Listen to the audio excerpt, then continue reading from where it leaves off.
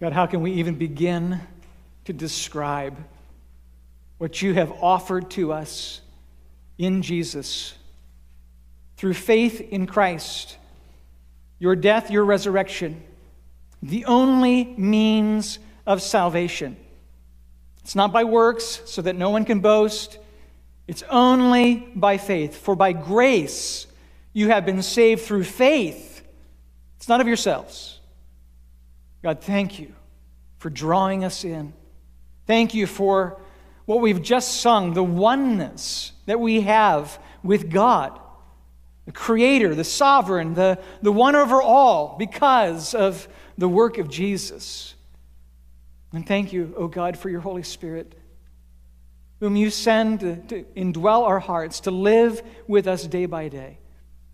And he's here with us now as we will sit under the teaching of the Word that was inspired by the Spirit. The holy men of God spoke as they were moved by the Spirit of God. And so, Lord, as you spoke to the prophets, speak to us again today.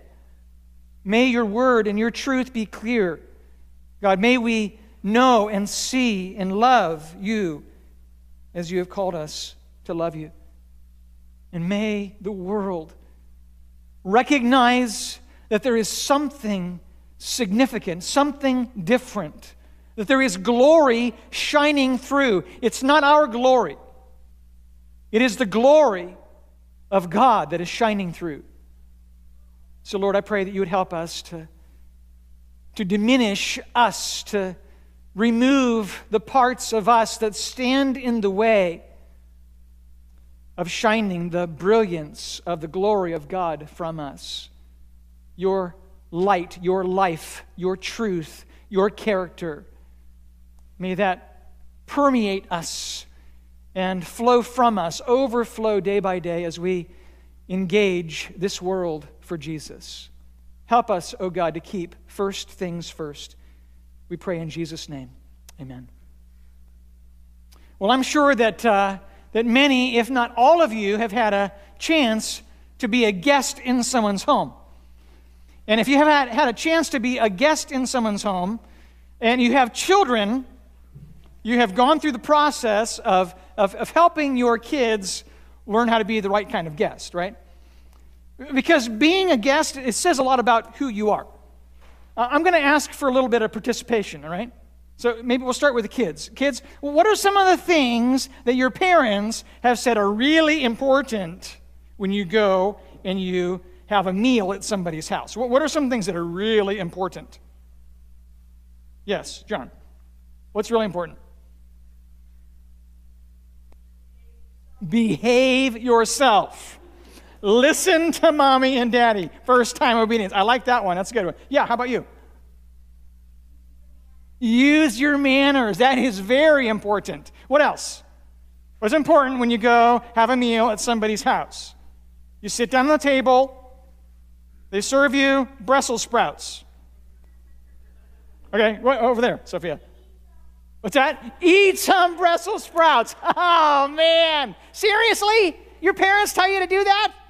Okay, that's good. Good parenting. Yes. Don't complain. Perfect. Do you have something different, or is that the same one? Same one. Don't complain. I think that probably goes across the board, doesn't it? Yeah, good. How about you? Well,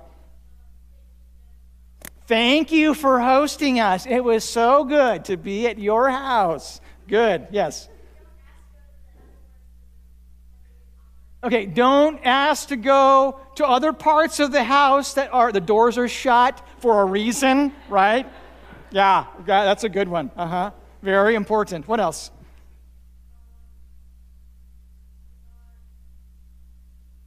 Okay, parents, okay, you can participate now.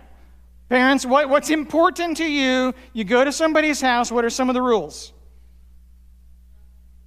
Don't leave a mess. That's good. You're playing with your stuff, your toys. Don't leave a mess. What else? Okay, same rules that apply at home apply there. It's not free reign. You're not in somebody else's turf, so you can't do different things. Good. What else? Don't touch anything. That's exactly right. Good. So here's some ones maybe that you haven't thought of. Eat whatever is served. Take a little of everything, right? But not so much that you don't think about the other people that are sitting around the table. You're like, the mashed potatoes come by, oh, I think I'd like to have lots of those. Not so many of the Brussels sprouts, but lots of the potatoes, right? Don't ask for anything that's not already on the table, right? Don't reach. Ask them to pass it to you. Then some other things, like not just at the dinner table, but how about be a good listener? Ask good questions. Be willing to be part of the conversation. Keep your feet on the floor. Stay with the family. Don't wander around. Make good eye contact. Smile. And as you said already, say thanks. Now, we know the rules don't change just because they say, make yourself at home. Right? That is not code for you can do whatever you want.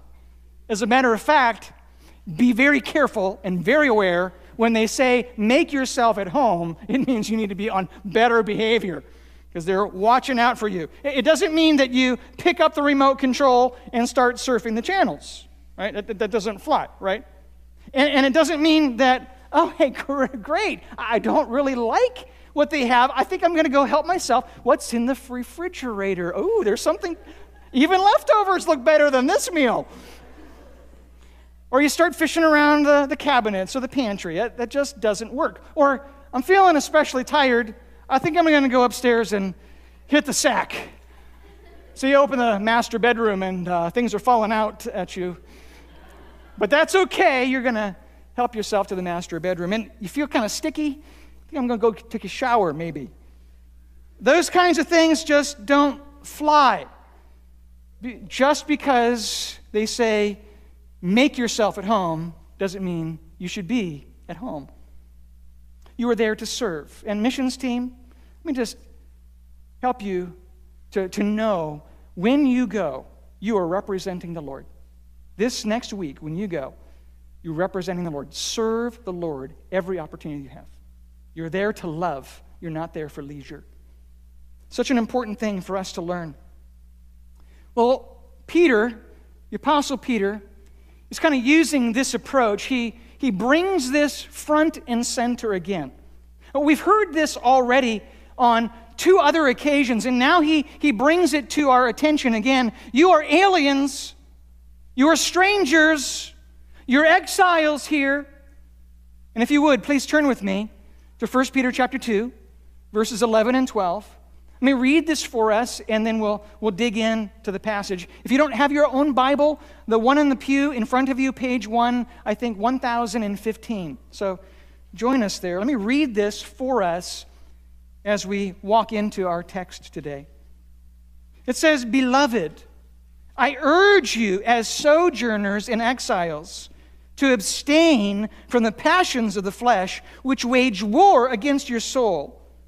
Keep your conduct honorable among the Gentiles, so that when they speak against you as evildoers, they may see your good deeds and glorify God on the day of visitation.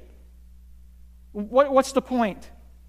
The point that Peter is making right here at the end of this section, in the middle of this letter, and I know we're just at the end of chapter 2. We have 3 chapters to go, but this really is the epicenter of this letter. It transitions to the next 2 sections. We've already finished, and we're finishing the first 2 sections. This is a summary of what has come before, and Peter is now laying the foundation of what we're going to see. And what starts all of this, the overarching truth he wants you to understand, is you are not home. This is not your residence. You are not a citizen here. And when you recognize that, it will change everything about how you live. Recognize that you are just a temporary inhabitant of this land. You are looking forward to something that's coming. So don't try to measure up to the standards of this world. Don't try to get caught up with the things that this world values. Don't adopt their philosophies. Don't be influenced by the truth claims and the convictions that they seem to have. Recognize that you are a stranger here. You're not a citizen. Don't forget you're just a guest. Peter, he wants his readers, he wants this church to come to a place where they're maximizing their life for God. And that's kind of the title of this message, a life that's lived for the glory of God. It's a life that has eternity in view, a life that is feeling the weightiness of what is coming and not caught up with the trivialities and the superficial things of this life, but is gripped by the glory of God. We've been talking about that, being captured by glory. And so here we come at the very end of this second section, and it shouldn't surprise us that Peter brings us right back into center view. Think about the glory. Live your life with the glory of God in view. There are three ways Peter's going to encourage us to do this today. Three things that you need to remember so you can live your life to the max for God. First, you need to remember your true citizenship. Remember your true citizenship. Here he comes. He says, "Beloved, I urge you as sojourners and exiles." I love that first word. That first word, beloved. It's the word that is actually built on agape, loved ones, dear friends. Maybe some of your translations will have. Why do you think Peter starts there? Why does Peter begin with dear friends or those whom I love? Well, it's because there's going to be some difficult exhortations, hard-hitting instructions that are coming. And it's a little different when someone puts their finger in your face and they say, "Stop sinning," versus, "Dear friends, I plead with you on behalf of God, please live the way that God has called you to live." Which of those two approaches do you prefer? I imagine that most of us would prefer to be called friends. There's something that is not only endearing about that approach, but there's something that is authentic in that it's not just the bring the hammer down kind of approach. It's, I care about you. I want what's best for you. I desire you to experience the benefits of all that God has to give to you, but it only happens one way.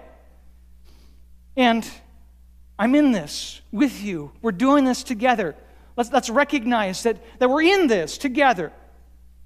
I think all of those are bound up in this term as Peter starts this exhortation in this way. Beloved, dear friends, those whom I love. Peter's approach will conclude this section of this letter. This is a section that started back in chapter 1, verse 13. And we see that there's a link, a connection between the first part and the second part, where now Peter is binding all of these concepts together. Beloved, I urge you, as sojourners and exiles, abstain from fleshly lusts, which war against your souls. He begs them. This is a desire of his heart, this parakaleo. The word that we see in Romans 12:1, where he says, I beseech you. In Romans chapter 15:30, I appeal to you, brothers. But also in Ephesians chapter 6, verse 22, he talks about sending Tychicus to the church of Ephesus, and he says, that he may encourage your hearts. And then to the church of Corinth, he says, the God of all comfort, who comforts us with the comfort that we have from God. Beseeching, appealing, encouraging, comforting, all of these concepts are bound up in this word. It doesn't just come with force, it comes with encouragement. It comes with gentle urging, a tenderness that is built in to this phrase. They are sojourners, they are exiles in that they're living in a place that's not their permanent home. Exile is a stranger, not simply one who is passing through, but a foreigner who has settled down, however briefly. It's not their place of origin. The only other place in the New Testament where this is found is found in Hebrews chapter 11, verses 13 to 16. And we get an idea of the concept of these words, this word here. It says, these all died, speaking of Abel and Enoch, Noah, and Abraham.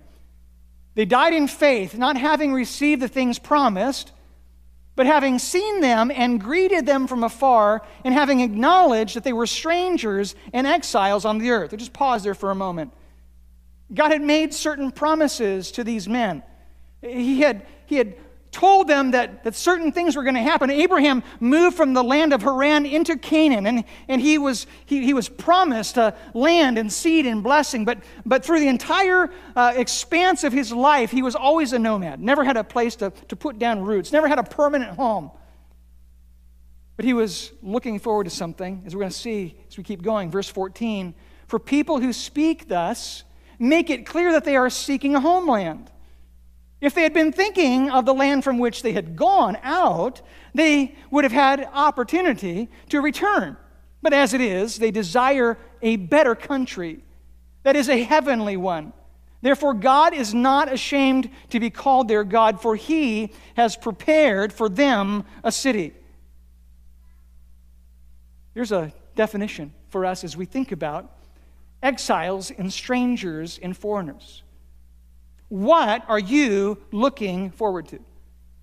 What is the better country for you? Are you putting roots down here? Are you looking for pleasure here, for success here, for fame and fortune here, for the accolades of friendships here? You're seeking to provide better comforts for yourselves here? Are you looking for a better country? Are you as a stranger, as a citizen of that place and not of this place? Are you looking to lay up for yourselves treasures there? Are you looking for ways to please God and to move your life in a direction of calling people's attention to greater things, to better things, to eternal things, to weightier things, to glorious things? Those who understand their citizenship will come to terms with what they were made for.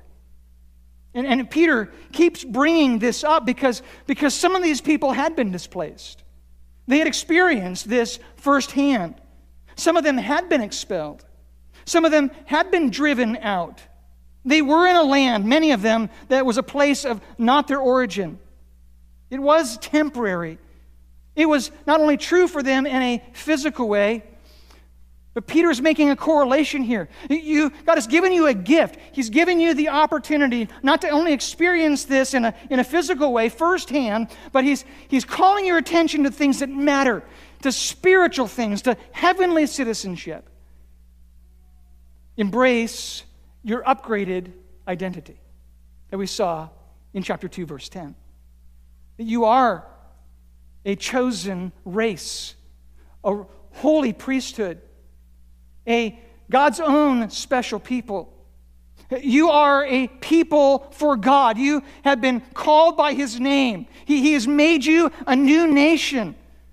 Recognize, embrace, enjoy the identity that God has given to you. Live in such a way that shows where your loyalties are, where your affections are, where your heart truly is, not anchored in this life anymore, but looking forward and pursuing the greater life, the better life, a life with God. We need to remember our citizenship. We also need to remember that we live in hostile territory. Remember, you live in hostile territory. He says this, I urge you as sojourners and exiles to abstain from the passions of the flesh, and here it is. What does it say? Which do what? Wage war against your soul. This is not neutral territory. This is not a place where you can just settle in and not expect the enemy to come after you. Peter, in a later chapter, in chapter 5, will help you to understand and will give you a greater glimpse of the battle that you're in. You are at war. 1 Peter 5:8 says, be sober, be sober-minded, be watchful. And that's our word, be alert or watchful. Your adversary, the devil, prowls around like a roaring lion, seeking someone to devour. You are behind enemy lines. You are surrounded by those who would seek to destroy you. And by the way, if you have an earlier version of the notes, you will have this statement. There is an anti-soul force at work that's coming against you. It wants to have you. Anti-soul forces want to destroy you. They want to destroy your children. They want to destroy your grandkids. They want to destroy the people you love, the people in your family, your friends who know God. Anti-soul forces want to destroy them. You are not in neutral ground. You are behind enemy lines. Any of you who have played Capture the Flag, you know how that game works? It's one of my favorites. I see some takers over there. Great. So you have this line, right? And you have two sides, your side and the enemy side, right? If you stay on your side of the line, you're okay. You're safe. As soon as you cross that line, now you're fair game. You get tagged and you get taken to jail. The goal is to go on that side of the line, to grab the flag, to bring it back. Now, it's easy to dance around on your side of the line. Feel pretty safe when you're dancing around on your side of the line. But as soon as you cross that line, you know you can be tagged from any direction. We, as God's people, as those who have a citizenship in heaven, need to understand that analogy. Be alert, be watchful. You are on enemy lines. You are behind enemy lines. There is a fascinating word here. It says, it wages war against your soul. It's in the middle voice. And the significance of that is it's a battle that, not as you would expect, is outside of you. It is a battle that is inside. It's in the middle voice to help you recognize it, that there are forces within. You are your greatest enemy. As Jared has already said just earlier, you are your greatest enemy. The middle voice stresses the personal element to this struggle. One commentator puts it this way. He says, wage war is a strong term that generally means to carry out a long-term military campaign. It implies not just antagonism, but a relentless, malicious aggression. And since it takes place in the soul, it is a kind of civil war. Joined with the concept of fleshly lust, the image is of an army of lustful terrorists waging an internal search and destroy mission to conquer the soul of the believer. You are at war. And you are at war with those inner struggles, that former life that we've been learning about. Abstain from those pleasures that wage war against your soul, that would seek to disrupt and destroy your spirituality. Peter pulls back the veil for us in this short phrase. He wants us to understand there is a satanic agenda. Sometimes it's subtle, sometimes it's overt, but make no mistake, our culture, our world, and our enemy, the devil, is a united force against your soul, seeking to strip you from every vestige of God-glorifying love for Him. They are after you in every way. And they will employ a multi-pronged strategy to destroy you. We're going to be looking over the next 6 weeks, starting next Sunday. We're going to kind of take a quick break from 1 Peter, and we're going to kind of pull back for 6 weeks. And we're going to take some time to look at some of the cultural truth claims that you're being bombarded with so you can learn how to defend yourself. Learn how to have a biblical perspective. Learn how to navigate all of these things that your philosophies that you're being bombarded with from day to day. We're going to talk about biblical justice versus social justice. We're going to talk a little bit about critical race theory. We're going to try to understand what is intersectionalism, and maybe some of you haven't even heard about that. But I want you to be prepared as parents. I want you to be prepared as grandparents and kids. I want you to be prepared because your schools are after you. This world is after you to destroy your godly thinking. They will seek to realign your priorities. They will seek to get you preoccupied with good things, even good things that have nothing to do with God. They want to deaden your senses with superficial things. They want to recondition your thinking to turn the good things into wicked things and their wicked things into good things. They want to re-architect the whole landscape of truth. Make no mistake, you are at war. And you are walking into a trap. It is a massive setup. What do? Well, you need to be alert, but you also need to be on guard. Your mind needs to be guarded. Guard your mind. Peter says, abstain from fleshly lusts. He also says at the beginning of this whole section in chapter 1, verse 13, he says, prepare your minds for action, be sober-minded. This word abstain, again, is in the middle voice. Peter wants to draw attention to the fact that only you can do this for yourself. It's not something that somebody else can do for you. You must settle your heart, guard your mind, prepare for action, and be one who is ready to engage in battle. Because you're thinking clearly, you're thinking properly. Passions is epithemia, deep desires and longings, coveting, craving. There are evil cravings. There are evil desires. We saw that back in chapter 1, verse 14. It says, as obedient children, do not be conformed to the passions of your former ignorance. But there are also godly cravings. We saw that in chapter 2, verse 2. It says, like newborn infants, long for, crave for, desire the pure spiritual milk, that by it you may grow up into salvation. Learn to replace those wicked, former, ignorant, selfish desires and replace them for godly, healthy cravings. I love how the Apostle Paul puts it in Romans 12, verse 21. He says, don't be overcome by evil, but overcome evil with good. The concept is clear. It's godly. Rather than keeping yourself and trying to stop, I'm not going to eat that cookie. I'm not going to eat that cookie. I'm not going to eat that cookie. Instead of that, say, hey, Mom or Dad, how can I help around the house? What can I do outside? Then you don't have to worry about thinking about the cookie, right? The battle for your soul begins in the mind.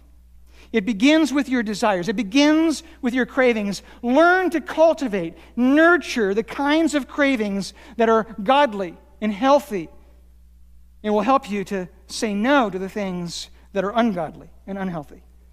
James chapter 1, verses 13 to 14 says this, let no one say when he is tempted, I am being tempted by God. For God cannot be tempted with evil, and he himself tempts no one. But each person is tempted when he is lured away and enticed by his own desires. So what do you crave? What do you desire? How does it play out in your life? Well, I can tell you that if you were to put a big plate of cooked spinach in front of me, it's probably not going to tempt me much. You can dress it up all you want. You can make it look as beautiful as you can, but I'm not really inclined to spinach. And Sophia, thank you for the Brussels sprouts analogy. Same with Brussels sprouts. You could offer them. I will eat them if I come to your house, but it's not going to tempt me with that. However, if you put some brisket in front of me, or if you put some beef ribs, the drippy kind of succulent beef ribs, now we have a different story, right?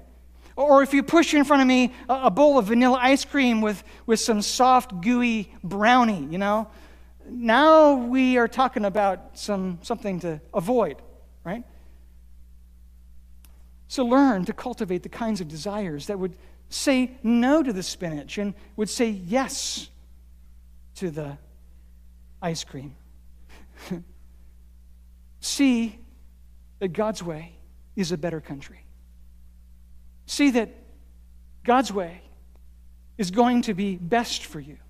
And as you come to experience and enjoy God's best, as you see it as a way to safeguard you from the hurt and the pain that is bound to come when you are sinning, when you're growing and running after those fleshly things and not abstaining from those fleshly lusts, you find time and time again they do not satisfy. They only lead to hurt. They only lead to pain. But following God's way is the best way. And when you come to understand that and you learn to crave that and put those other things aside, God begins to help you to live in a way that is pleasing to Him.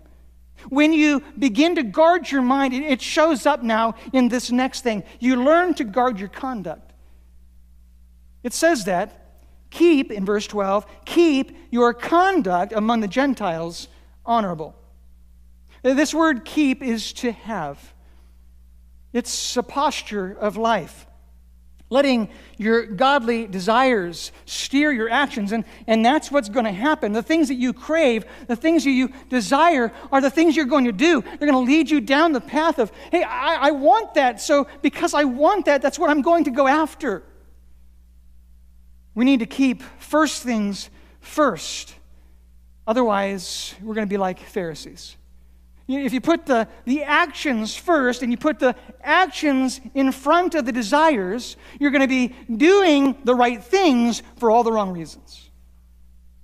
You're going to be a rule follower, but you're not going to be a lover of Jesus. Jesus calls out the Pharisees on several occasions in Matthew 23, but let me just direct your attention to verse 25 and 26. He says, "Woe to you, scribes and Pharisees, hypocrites! For you clean the outside of the cup and the plate, but inside they are full of greed and self-indulgence. You blind Pharisees, first clean the inside of the cup and the plate. Clean up those desires. Steer your affections. Direct your cravings. Clean up those things inside, the desires that you have, and then the outside also may be clean. Your actions will follow the steering, the rudder of your desires." What a telling statement. To spend their lives learning, knowing, studying, hearing, defending, and they never got it. They had all the outside appearance of someone who loved God, but inside their heart, there was no real affection for God. And that's the true nature, though, of obedience. Not just somebody who has it looking right on the outside, but somebody who has learned to crave and desire the things that God desires. But I think it's important for us to understand, it says, let your conduct be honorable among the Gentiles. This word honorable is the word good, fine, moral character, advantageous, providing superior benefit. We find a help for us as we look at this verse in at least two ways. It correlates to chapter 1, verses 13 and 14 and 15. It says in chapter 1, verse 15, "He who called you is holy, you also be holy in all your conduct." Wherever you look in the New Testament, wherever you look in the Old Testament, you're going to see a correlation between holiness and goodness.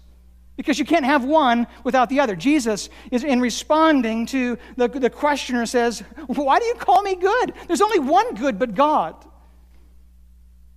And so goodness and holiness are not only compatible, they help to define terms.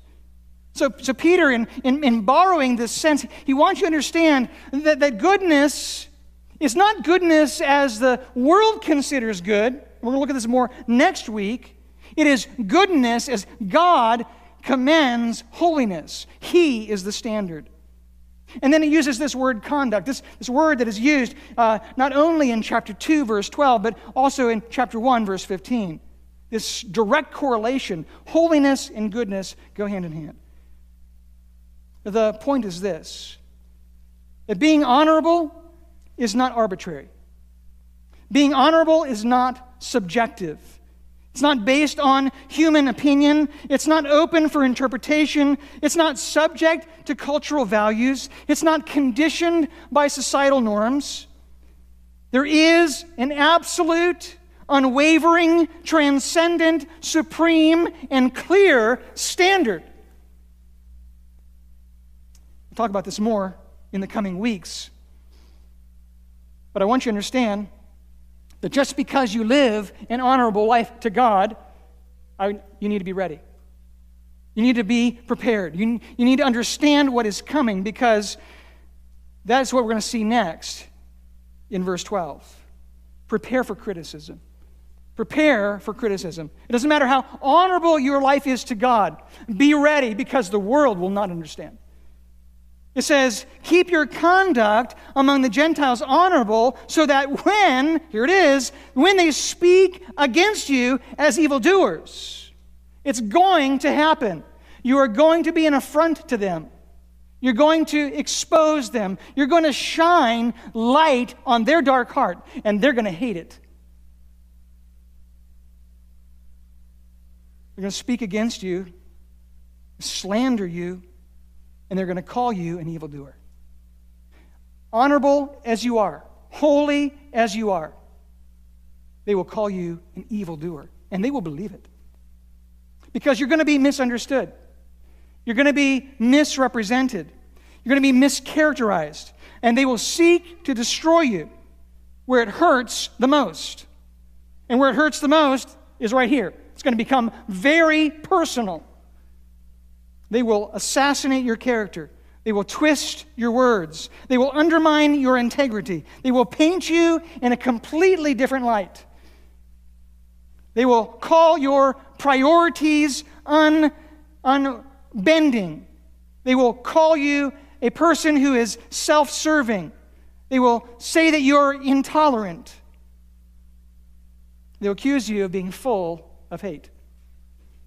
They will marginalize, undermine, and attack your character. And when they see sin in you, everyone will know. They will bring it out into the forefront. They will seek to destroy you. This soul-destroying force is against you. Jesus, even Jesus, our perfect Savior, they called illegitimate. He's a liar. He's a blasphemer. He does these works through the power of Belial. He wants to destroy Judah. He wants to abolish the temple. They turned everything that was good about Jesus, and they sought to turn it upside down. They expect to be attacked. But what is our hope? There is hope. There is something that keeps us motivated. There is something that drives us, and we find it here at the very end. Notice, when they speak against you as evildoers, they may see your good deeds and glorify God on the day of visitation. That's the hope. The hope is that nothing is wasted in this life. The hope is that when you live to the glory of God, when you live with the weightiness of the glory of God, kavod, by the way, is the word value, the word weightiness, that He is distinctive. The weightiness of God weighs on your heart. It presses into who you are. It drives your actions, your motives, your speech, your priorities. Everything about you is changed by the weightiness of God. And when it is, you can expect that nothing is wasted, that God will receive glory, and that perhaps God will change a heart so they will glorify Him forever. But make no mistake, God will be glorified. We see in Philippians chapter 2, verses 9 to 11, it says this, "Therefore God has highly exalted Him," speaking of Jesus, and bestowed on him the name that is above every name, so that at the name of Jesus every knee should bow in heaven and on earth and under the earth, and every tongue confess that Jesus Christ is Lord, to the glory of God the Father. Remember your ultimate mission. Your mission is to bring glory to God. Your mission is to experience and run towards the glory and seek to reveal that glory. As we have said for the last several weeks now, to be transformed by glory, which means to allow the Spirit to have His way, to allow the imperishable Word of God, the living and imperishable seed of God's Word, to infiltrate your heart and to change everything about who you are. And when you do that, God's glory will shine. God will be glorified. And in the moment where those who are saved and unsaved will stand before Him and see Him for who He is, they will no longer stand. They will bow before Him. Every knee will bow. Every tongue will confess, without exception, that Jesus Christ is Lord, to the glory of God the Father. God will receive the glory He's due. Either for those who confess Him and repent from their sins, who believe in Him as their Savior, who ask for forgiveness, who make Him the Lord and Savior of their life, who turn in repentance and turn to Him. You believe in the Lord Jesus Christ and you'll be saved. And then you get to experience and enjoy the glory of God that starts today. You'll celebrate that glory today. You'll proclaim the praises of Him who called you out of darkness into His marvelous light. It begins today and it will move to eternity. Or you will glorify God by coming to terms with the punishment that you deserve. And you will be cast away from God forever in hell. And you will glorify God in that as well. Because you will recognize that your sin separates you from a holy God. And you will glorify Him as He deserves, because He is meant to be glorified. In Psalm 102, verse 15, it says, "Nations will fear the name of the Lord." We have that, Psalm 102:15. Sorry, I know I'm skipping around. We don't have that one. Okay, let's move to Psalm 86:9. I know that you have that one. There we go. "All the nations you have made shall come and worship before you, O Lord, and shall glorify your name." Begin today. Begin to understand the weightiness of God today. Bow the knee today to God. Give your heart to Him today. If you haven't already done that, begin this moment to enjoy and experience His glory and to have Him transform you from one degree of glory to the other. Let's pray. God, we know that we're all going to appear before the judgment seat of Christ. And each one of us in this room, those listening on the live stream, and all across this world, every single person will receive what is due for what He has done in His body, whether good or evil. And God, I pray that everyone in the sound of my voice today who has heard the message of the gospel would bow the knee before You even now, and would give their life to You, and would believe that You are the way, the truth, and the life, that no man comes to the Father except through You. Help them as they begin this journey, and help the rest of us, O God, to come to terms with the significance of being alert, of having a mind that is guarded, and having conduct that is guarded, and being prepared for the criticism that will come. Oh God, help us to understand that we are an anti-soul-searching, soul-destroying war. There's a battle that is happening. May we be prepared. May we be ready. And may we help our kids, our loved ones, our parents, our brothers or sisters, to come to a place of wanting You first and foremost. We pray in Jesus' name. Amen. God bless you today.